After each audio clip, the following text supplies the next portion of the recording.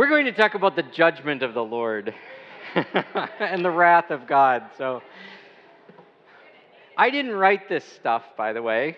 This letter was written by the Apostle Paul.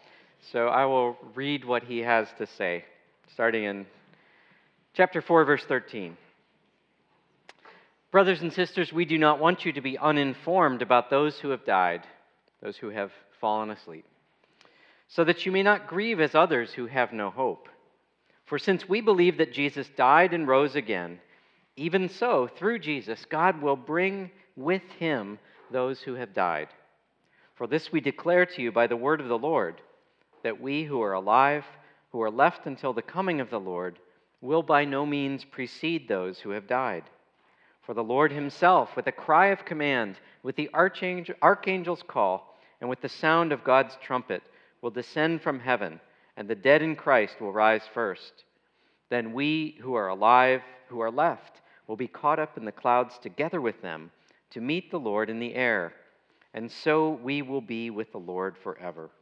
Therefore, encourage each other with these words. Now, concerning the times and the seasons, brothers and sisters, you do not need to have anything written to you, for you yourselves know very well that the day of the Lord will come like a thief in the night. When they say, "There is peace and security," then sudden destruction will come upon them, as labor pains come upon a pregnant woman, and there will be no escape. But you, beloved, are not in darkness, for that day to surprise you like a thief. For you are all children of light and children of the day. We are not of the night or of the darkness. So then, let us not fall asleep as others do, but let us keep awake and be sober. For those who sleep, sleep at night, and those who are drunk get drunk at night. But since we belong to the day, let us be sober, and put on the breastplate of faith and love, and for a helmet the hope of salvation. For God has destined us not for wrath, but for obtaining salvation through our Lord Jesus Christ, who died for us, so that whether we are awake or asleep, we may live with him. Therefore, encourage one another and build each other up, as indeed you are doing. Paul changes gears here and takes up a very specific topic, that of believers, members of the community who have died. And it has appeared to many commentators that this is perhaps a sign of how much Paul was focused on the return of Jesus soon, and perhaps also reflective of the fact that his time in Thessalonica was cut short. But apparently he had not told them that what happened if and when believers died. It's possible. It's also knowing that Paul has been doing mission for 15 years and been in a church for a long time in Antioch with others. It strikes me as just a bit of a stretch to think that he's never dealt with death in the Christian community or thought about it. But for whatever reason, the Thessalonians need to be reassured about this. Perhaps some of them have died, and this calls into question, have they missed out? If they're not here with us when Christ returns, will they miss out on what we've been waiting for in hope? John Barclay, in an article from a couple decades ago on this passage, also wonders whether the death of Christians might not have been seen as evidence, seen by their neighbors as evidence of the fact that they were in fact dishonoring the gods and suffering the due penalty for such. And whether the community itself might have wondered, gosh, we've become believers and yet some of us have died. Isn't Christ supposed to be the Lord over life and death? How does that make sense? It doesn't appear that people have been killed directly for their faith, and that's really an argument from silence. But Paul speaks about their sufferings and persecutions. He hasn't spoken about them laying down their lives for the Lord. So some in the community have died, and Paul takes up the topic. But this is still connected to what's come before. And one of the ways it is that Paul is still talking about the ministry of the members of the community to one another. So notice that back up in verse 9, he refers to the fact that they have been taught by God to love one another. And even though he's in the position of urging them to love one another more, to live quietly, to work with their hands, to remain faithful and honorable in their marriages, Paul doesn't think that he's the only one who's offering this encouragement. In fact, they encourage each other. And both of these sections we're looking at, chapter 4, verse 18, and chapter 5, verse 11, they both end with a call for the members of the community to encourage one another, to remind one another, to comfort one another with the words and the teachings that Paul is giving them or reminding them about. In fact, it's quite emphatic in chapter 5, verse 11. Encourage one another, each of you build up the other, just as you are doing. And it strikes me that one of the things that I left out in the last hour in talking about this call to holiness is the fact that for Paul, this is something we do together. It's not, I shouldn't say it's not simply, it is first and foremost God's work in us, but it's not simply God's work in us as individuals. The Holy Spirit is given, he says, eis humos, into your midst, to you. You collectively are the dwelling of the Holy Spirit. Your bodies individually are the dwelling of the Holy Spirit. There's a sense in which we're doing life together. And that does seem to me to be a crucial part of recapturing a vital sense of Christian community and of actually succeeding in the long run in growing in love and in faithfulness to Christ, is that we have to do this together. We are beset by too many challenges, by our own weaknesses. We're not meant to do the Christian life on our own. And we live in a culture that's increasingly offering us other stories or no story at all, that's holding out other sources of joy and meaning. And so all the more we need to develop an alternative community, an alternative story that has the plausibility of being lived out in one another's lives. So Paul has been emphasizing his own example, but he expects that the members of the community will continue to be examples one for another. And again, all I can offer in this kind of a session, I imagine all that you really expect, is I can give you some ideas about the ancient text, some thoughts about handles on it, but actually interpreting this text, actually doing theology with the text happens in our communities, in our lives.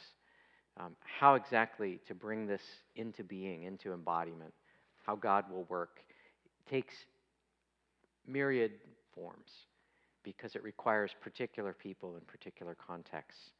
And yet, Paul doesn't shy away from offering the big story as well to make sense of all of the smaller ones. I was also just looking with a concordance really quickly. Paul speaks remarkably often about the coming of the Lord throughout the letter. From the very beginning, he's reminded us that we are waiting for Jesus who saves us from the wrath that is coming. He's talked about the God who calls you into his kingdom and glory, which is both present and yet future. He's urged a life of holiness and of love, precisely that we might be blameless at the coming of the Lord Jesus. And so again, here the topic is the return of Jesus Christ. In speaking about anger, wrath, judgment, I was going to shy away from this a little bit more than I will now, but since several of us were talking just now about how this is really a difficult topic for us moderns to take up, for preachers to take up. How do we make sense of God's wrath? Again, it's language that doesn't have much of a purchase in our own culture, and when it does, it's usually a memory of pretty distorted ways of talking about God's wrath. It's easier for me to think of fanatical protesters holding up signs, God hates gays, at funerals as a kind of, is this what talking about the God of wrath does? Is this the kind of community it creates? But that's not what's happening in this text, I think. And instead, God's wrath is part of this bigger story of God as the creator who is determined at the cost of God's own self-giving in Jesus to put things right. And that putting things right involves judgment. It involves judgment on sin. It involves judgment on oppression.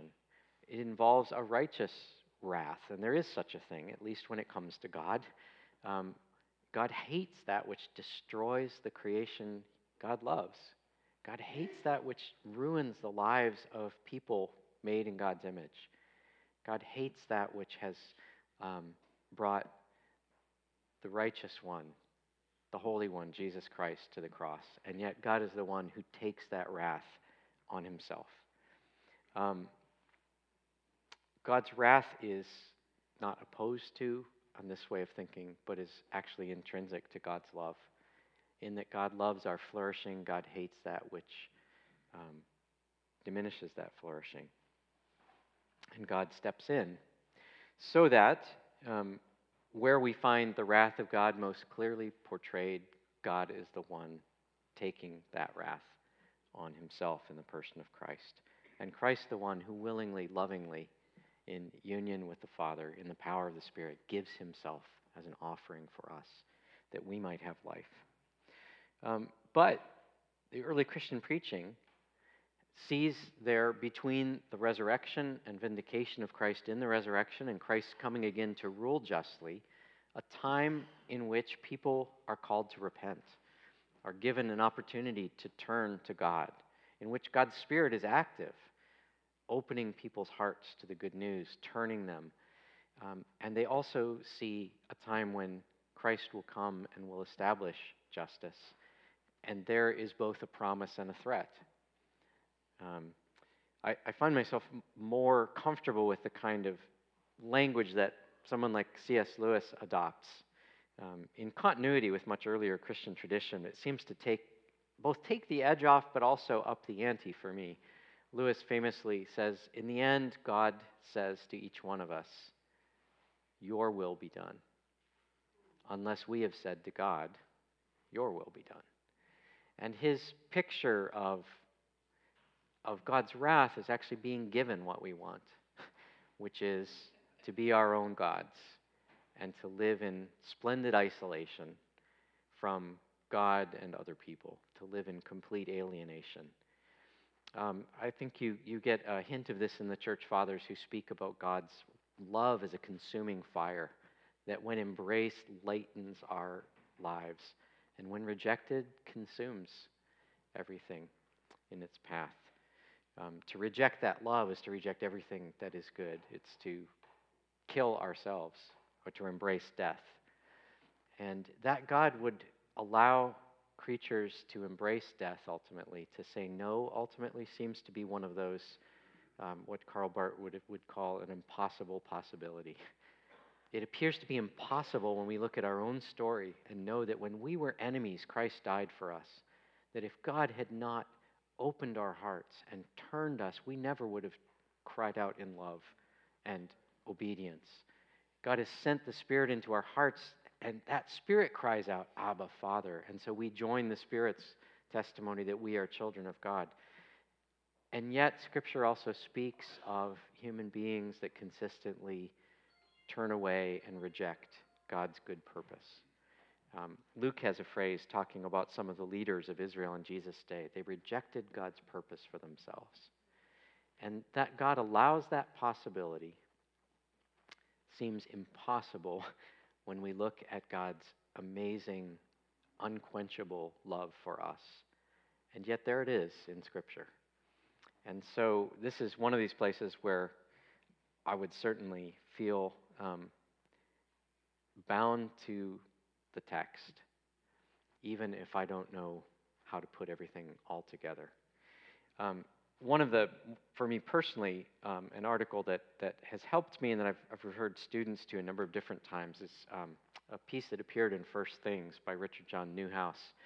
And I can't even remember now the title of the article, but I could find it if you're interested. But he asks, now from the standpoint of a convert to Catholicism, he asks the question of whether hell is populated or not. He says, as a Catholic, I can't not preach hell. That's doctrine that's given to us in the same way that I can't not preach heaven. That's dogma. But he says that the church doesn't tell us whether either heaven or hell is populated. And then he corrects himself, well, except for the Blessed Virgin that we know is in heaven. But otherwise, our deep hope is that heaven will be full. And similarly, a gospel-shaped hope is that hell will be empty. But we're not given that. We're not given that. We're given a hope or an encouragement, perhaps, to hope, but not the freedom to teach that. I actually think Paul had much less of a hang-up teaching about wrath. And again, this may reflect not only his cultural setting, but also the fact that he and the churches he loves are suffering deeply. And so God's justice is absolutely central for him as a problem and as a hope. The God I hope in is God who cares about the oppressed, who hates evil, who will destroy everything that ruins this creation. Another author who's gotten me thinking about this in a slightly different way is John Howard Yoder. In his many writings on Christian pacifism, he distinguishes more than 20 types of pacifism.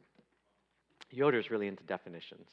And I think rightly, he says if we don't know what we're talking about, we aren't yet thinking or talking clearly about it. But Yoder makes the strong argument that for him, for a pacifism that is modeled on Christ's willingness to suffer even death for the sake of the enemy, that makes no sense if God doesn't ultimately vindicate that kind of self-giving love. If God is not the God who triumphs over evil precisely through a willingness to embrace death out of love for others, then this form of pacifism makes no sense at all. So he has an essay entitled, it's a question, Peace Without Eschatology? And his answer is no, not a Christ-shaped hope. Because he will go on to argue, Christians don't adopt nonviolent resistance to evil. They don't refuse to take vengeance. They don't refuse to return evil for evil because they think it's going to work, because it's an effective strategy. They do it because this is Christ's call. And Yoder says for Christians, the connection between our obedience and God's kingdom is not cause and effect, it's cross and resurrection. And in the resurrection, God defeats death and raises Christ, and in so doing, God judges the evil, the cosmic and the human, the personal and the systemic evil that put Jesus on the cross. So Paul is writing to a community under tremendous pressure, and central to their hope is sharing in the kingdom and the glory of God, a kingdom, a reign that is truly just, and that has as its flip side a warning that the just reign of God will mean the end of injustice. And so it wouldn't be wrong to call this a kind of an apocalyptic or dualistic way of looking at the world. In fact, there are pretty stark dualisms in this very passage that we're reading. Day and not night, light and not darkness. It's language you maybe have run into looking at the Dead Sea Scrolls, the children of light versus the children of darkness. Or perhaps you've encountered it in the Gospel of John, where there are these similar dualisms. But Paul's writing to a community that knows itself to be rescued by Jesus' death for us, by God's action in sending his Son and raising him from the dead. And so the coming of the Lord is a cause not for terror, but for hope. And this is another reason why, at least for me, passages like this are troubling, because since I've been young and heard these passages, at least read in the lectionary, they've scared the crud out of me. And depending on whether you're looking at the Left Behind novels or singing I Wish We'd All Been Ready together with Larry Norman, or whatever era you're in. Yeah, thank you. This can be really frightening. In fact, well, this is totally random, but I'm trying to give you material for Mayor Call. One of my friends that I was in ministry together with shared with me that crucial point in his coming to know Christ was reading the book of Revelation as a college student when he and a friend were high on marijuana. He said the combination of the drug and the apocalyptic visions really got him seriously seeking after God. So the book's done that. That book's done that to many of us without the aid of narcotic or drug substances. Anyway, but Paul's language here is full of hope. He's not using this as a text to beat the Thessalonians on the head, shape up. Instead, it's actually encourage each other, because look what is coming. Look who is coming. Our Lord is coming. And what we look forward to, and it's in both of these passages, is being with the Lord. Paul famously has very little to say about heaven or the life to come. But that we are with the Lord is a constant theme from 1 Thessalonians into 1st and 2nd Corinthians, into Philippians, into Romans. We will be with him. He's the Lord of the living and the dead. And so whether we die or whether we live, we are with the Lord. That's the hope. And then Paul adds to that, we're going to be with each other. So yes, grieve those who have died, but don't grieve like those who have no hope. It's a famous little book, Good Grief, by a Lutheran pastor that starts off from this. Grieve, but not as those without hope. Do grieve, but grieve in hope of our resurrection when Christ returns. Chapter 5, verses 9 and 10, God has destined us not for wrath, but for obtaining salvation. Salvation itself is something yet ahead of us. That's another reason for the hope and the expectation. We have a foretaste of what it will mean to be free from sin, to be in complete communion with God and with one another, to be filled with love, love that is all-encompassing and overflowing. And this is God's destiny for us. Makes sense why God's will for us then is holiness, because in fact that is our destiny, to know God, to share life with God. And we obtain salvation, he says, through our Lord Jesus Christ, who died for us. I find it, just to sort of go back and make sure I can hear Scripture when I've read it over and over again, I find I fall back on stuff that I learned from InterVarsity about, underlining and circling and just noting the way the words run. But one of the things I find really illuminating for Paul, studying Paul especially, is to look at how he chooses to describe God and Jesus and believers. So if you follow just through 1 Thessalonians, we have, we're waiting for God's Son. Flip over here. To wait for his Son from heaven, whom God raised from the dead, Jesus, who rescues us from the wrath that is coming. So, Jesus, Son of God, seated with God in heaven, raised from the dead, the one who rescues, who delivers us. Later on, we find out about, we're imitators of Jesus who endured persecution. But here it's Jesus who died for us. The one who's coming back as judge is the one who laid down his life for his sheep. So there would be no reason to have anything other than expectation and welcome for this one to come. So encourage each other and build each other up. Because Paul's also a realist. He's praying that they will be blameless when the Lord comes. He knows that, in fact, the Christian life is a mix of obedience and disobedience, of success and failure, of closeness to God in times of walking away. We need to hear from one another the words over and over again. The one who is coming for us is the one who died for us. The one who is coming again is the one whose love for us was so great that he'd rather die than live without us. And so let's pursue here and now fellowship with this Lord.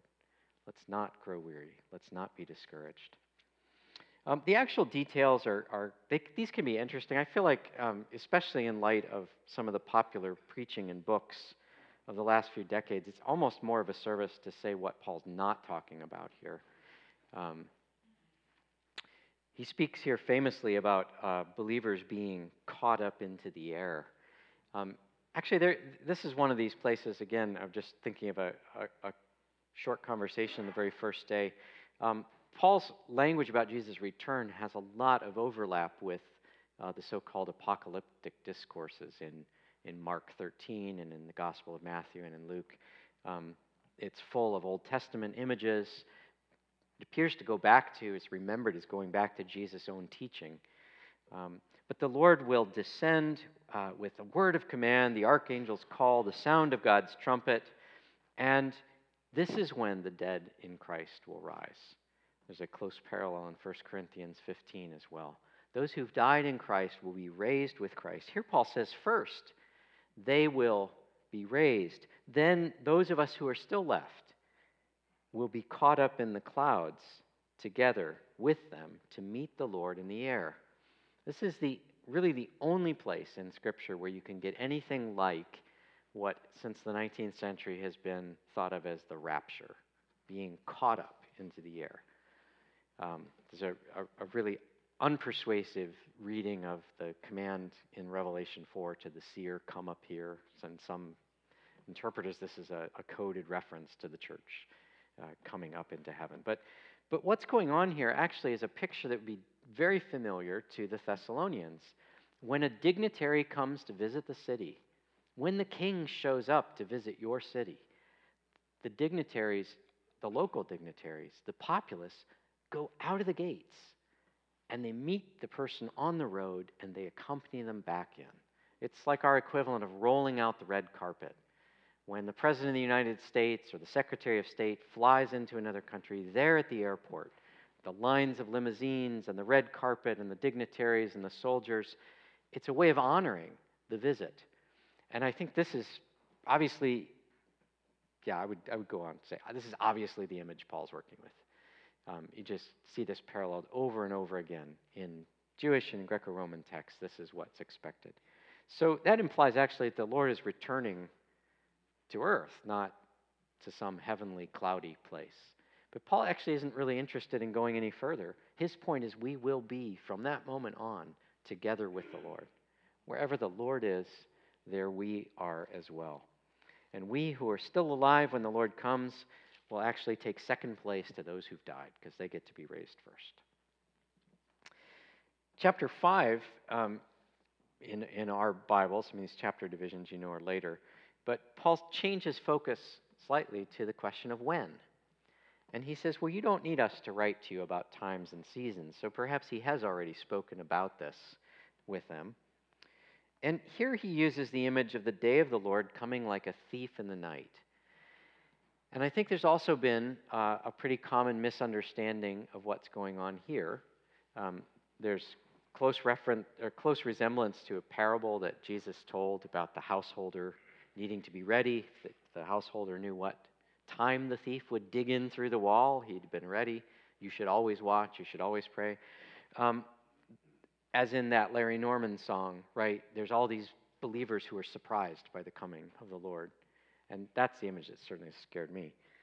But actually, Paul denies that the coming of the Lord will surprise us. He says, you are not to be, in verse 4, you are not in darkness so that that day would surprise you like a thief. It's going to surprise those people who say, peace and security, peace and security. Who's Paul talking about? I wish I knew. There could be some particular situation he's looking at. There's an echo here of Jeremiah as Jeremiah is preaching repentance and also the coming of God's wrath in the person of the Babylonians, and he's getting very little traction. He warns, you're saying peace and security, and God is bringing judgment. Paul may be thinking of Jesus' lament over Jerusalem. If only you had known what makes for peace, but now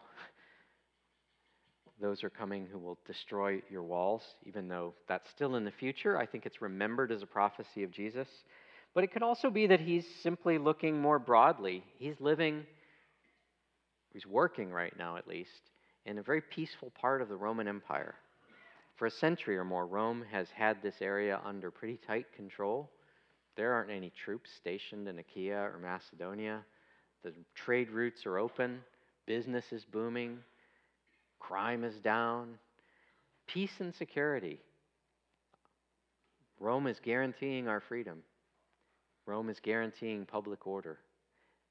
It's into that situation, Paul says, that the Lord will come with the surprise of a thief in the night. But you are not in darkness. You know what's coming. So don't be afraid of this. Instead, it's the exhortation, recognize that because you are children of the light, you can live in the day. So live in the day. Be sober. Be watchful. Let's not fall asleep. Instead, and here now is a really nice link back to the very beginning of the letter. Nice link to the song that Sonny shared with us this morning. Not only is Paul thanking God for their faith, love, and hope, but now he says, put it on. Like armor, put on the breastplate of faith and love. Put on as a helmet the hope of salvation. Arm yourselves with faith, hope, and love. So yes, the Lord is coming again. For us, it's already day. And so live in the day. Live in faith. Live in hope. Live in love. Be sober. Be watchful. But be bold. And encourage one another. Build each other up, as indeed you are still doing. This letter offers me another picture of our own time, as we definitely have plenty of narratives of decline, national narratives of decline, global narratives of decline. Those of us in the main line are used to seeing the figures come out year after year about how many members we're losing. We see how much influence we're losing. And I don't want to minimize that, but I do want to say that by reading this letter to Thessalonica and recognizing that this is also God's word to us, that in fact, God is offering us another story. And it's not one of inevitable decline. It's one of hope. Our hope is that Jesus, the one who loved us and gave himself for us, is indeed the just judge coming again, not to bring us wrath and judgment and condemnation, but to bring us the fullness of the salvation that he's already won for us. And that our calling is a joyful calling of increasing intimacy with God through loving one another intensely, through encouraging each other, through a good work to do, a work that is prompted by faith and motivated by love and oriented toward hope, because God is a God of hope. God is a God of hope. I'll just share one other thing. It's actually, I realized as I'm teaching you all, I couldn't stand listening to the recordings. Most of us don't like our own voices, and I really don't have the patience to listen to myself twice. But everything I'm saying, I'm preaching to myself. And I imagine Paul also, in talking about the way he acted among them, in exhorting them to grow in love, is also doing this to remind himself. This is also the race he's running. But I'm deeply encouraged as well by the conversations that I'm having around the edges with many of you. And I'm deeply thankful for Anne's ministry with us. And I realize as I go back into my context, I'm thinking just right now of a friend of mine who's the dean of Duke Chapel, Luke Powery, who's written compellingly about lament and hope, but with whom I need to talk every few weeks for me so that I can hear him say, God is a God of hope. I need that reminder. It's not enough for me to just get it from a text or from a recording. I need live people in my life who know me, who know the situation, who share the situation, and who can say, have hope. So, you are called as leaders, as pastors, and yet you're not alone. And a huge part of any of this kind of communal life working is that each one takes on and increasingly takes on the role of encouraging and building up the other. So I hope you will be encouraged. I hope you will also think about how to multiply that ministry of encouragement within the congregations, within the settings that you are called to serve. 10 minutes or so for comments, questions. We'll use the microphones again, but let me invite you, please. Jeff, please. Jeff, and then Jim over there.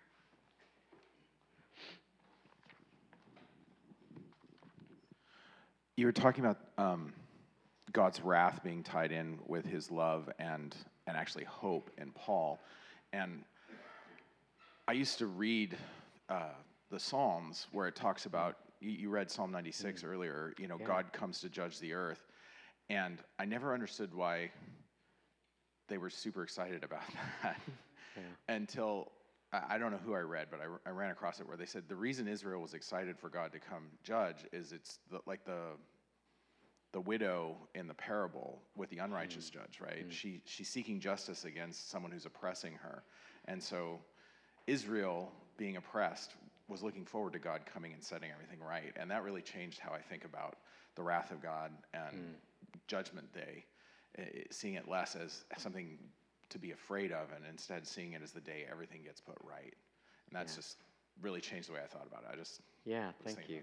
That's really helpful. You're right. That psalm, all of creation is rejoicing at the coming of the just judge.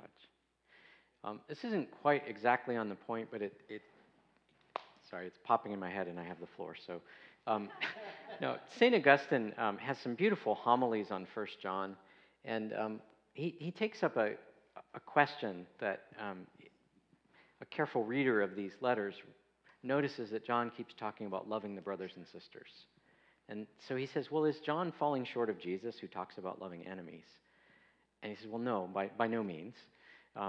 Why does Jesus tell us to love our enemies? Is it so they remain enemies? No, that wouldn't be loving them. It's so they become our brothers and sisters. So when we love our enemies, we're loving that potential brother or sister. We're desiring God's good in their life. And I guess where that fits for me is that to talk about and even to look forward to God's just judgment is not incompatible with desperately desiring that even those who are committing injustice, those who are oppressing us, those who are our enemies, would experience not wrath, but the love and reconciliation that God has provided in Christ. And one of the things that struck me about Martin Luther King and his followers' commitment to nonviolence was not just they felt that as Christians they ought to do good in the face of evil, but they thought this would be the way to win back the people who were hatefully, spitefully using them. That their nonviolence could be a method, a means toward God healing the souls of those doing the violence. And I'm just stunned at that. And I'm the only other parallel I can see is this, and King is deeply rooted in the Christian tradition that says, yeah, there's no joy in the death of an enemy or in the judgment of the enemy. There's a desire that that one be saved. But if things need to be put right, then one isn't loving someone who's in opposition to God by saying peace and security. It's no, actually, turn to the one who is your life. Jim? Yeah, I know I should probably know the answer to this, but I'm just curious why there's not more mentioned in Paul's writings about the life and teachings of Jesus. And maybe you have an essay you could point me toward, or a theory yourself of what he assumes where people got all their information about the life and teachings of Jesus. Is Paul saying, oh, I taught them all that stuff when I was there, and then when I went back and wrote my letter, they had that? Or there's some written, because the Gospels, I think, come in, the written documents, we think, are a little bit later. But any comment you have on that? No, it's a perennial puzzle. So I'll try to think about whether there's a good place to send you.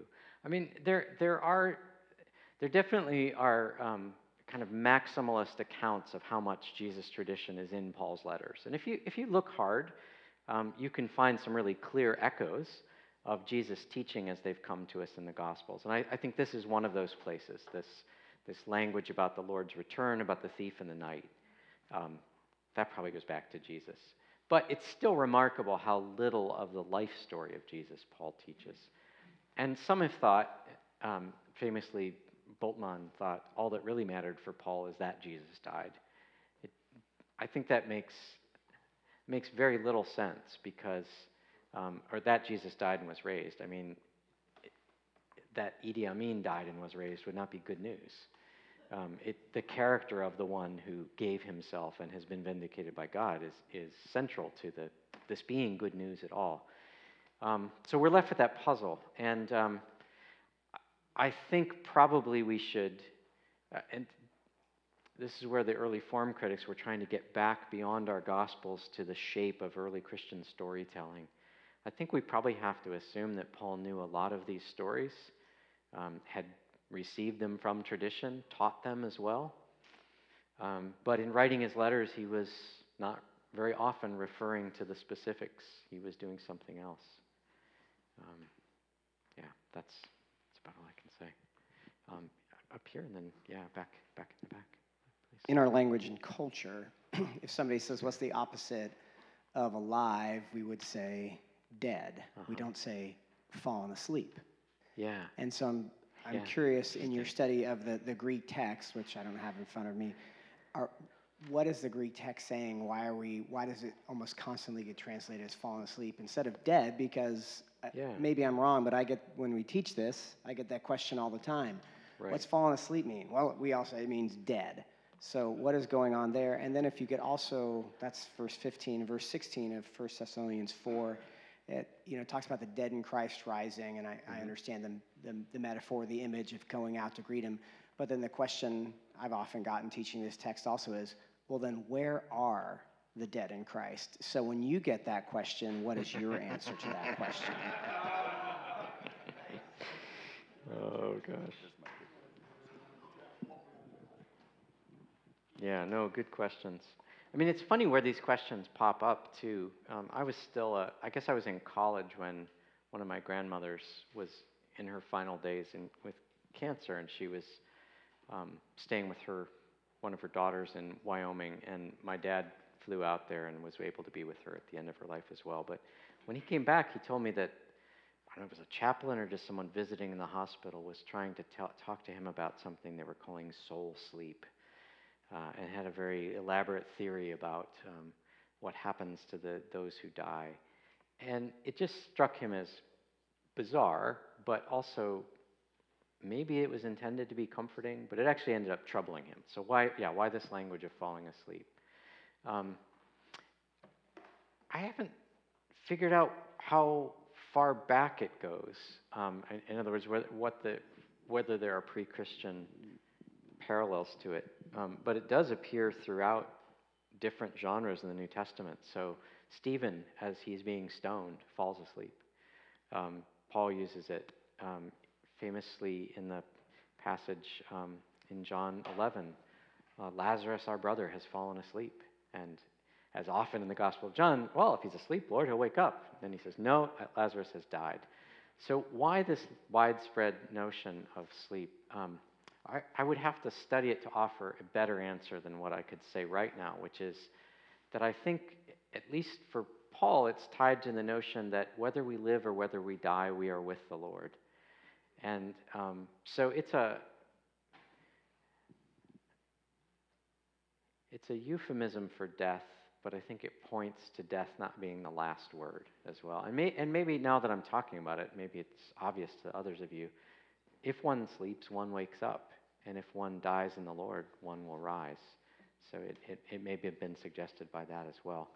And the second thing was about verse 16, sorry. The dead in Christ, where are they? I don't know, where is Jesus now? I don't know. A couple years ago, I saw this movie, Interstellar. Anybody see Interstellar? I saw it because my son's girlfriend is a film major and just said the cinematography is amazing, and it really is. It's beautiful. I thought the story was interesting, but the piece of it that I'm thinking of now is that they're playing with the notion of dimensions beyond our four. And trying then to depict that in four dimensions is a real challenge as well. I don't know enough math or physics to have anything other than a really ignorant sense that if reality involves more than our four dimensions, then there's no problem with saying the dead in Christ are buried, their bodies are buried in the ground and decaying, but somehow they're with the Lord. And wherever the Lord who is bodily raised is, that's where they are. But I don't know. But I know these are the questions that, it's one of the reasons why some mornings I'm just thankful I'm not a pastor, because I don't have to answer those. Yes. Oh. Is there time for Mark? Okay. Is there time for Mark? Yeah, there's definitely. No, and can we give him the mic? Is it a short question? I just wonder, as far as the sleep metaphor, the Bible of Paul was the Septuagint, and it says he slept with his father, slept with his father, slept with his. Maybe he's just using biblical language. Nice. I like that. The end of Daniel 12. Yes. Okay. Awesome. Thank you. Yes. Okay, so there is good biblical precedent for this. Nice. Thanks. So we're glad that you're getting educated here. I am. For sure. So we do get to hear Ross again tomorrow morning. So, and there'll be time for questions there. One announcement for you is that there are going to be CDs and flash drives of all the talks. And if you want those, then you need to order them in the bookstore, preferably today. So this has all been recorded. Well, when I say all, I wonder if all has been recorded. But there you go to order those. And we have a pattern, a tradition on Thursday after the morning sessions, before another mail call, and before Thursday night, to say thank you to our speakers. So Troy is going to come up and do that. Okay. Is Anne in here as well? She sleeps with the Lord. No, Okay, well. Troy, she has a number of Skype appointments today, and I'll bet that's what's happening. She's no problem. Well, can you come on up? Yeah, we want to. Unless you want to wait, but we'll get Anne here. She's in the thick of pastoral ministry. That's perfectly fine. So we want to thank you for being here with us and teaching us for Thessalonians this week. We have a gift of a lovely pen made for you by a lovely couple in our conference who wish not to be named, but they're sitting right there. And it's really a lovely, lovely thing, and we want to just thank you for all the work. And please join me in thanking Ross for all he's done this week.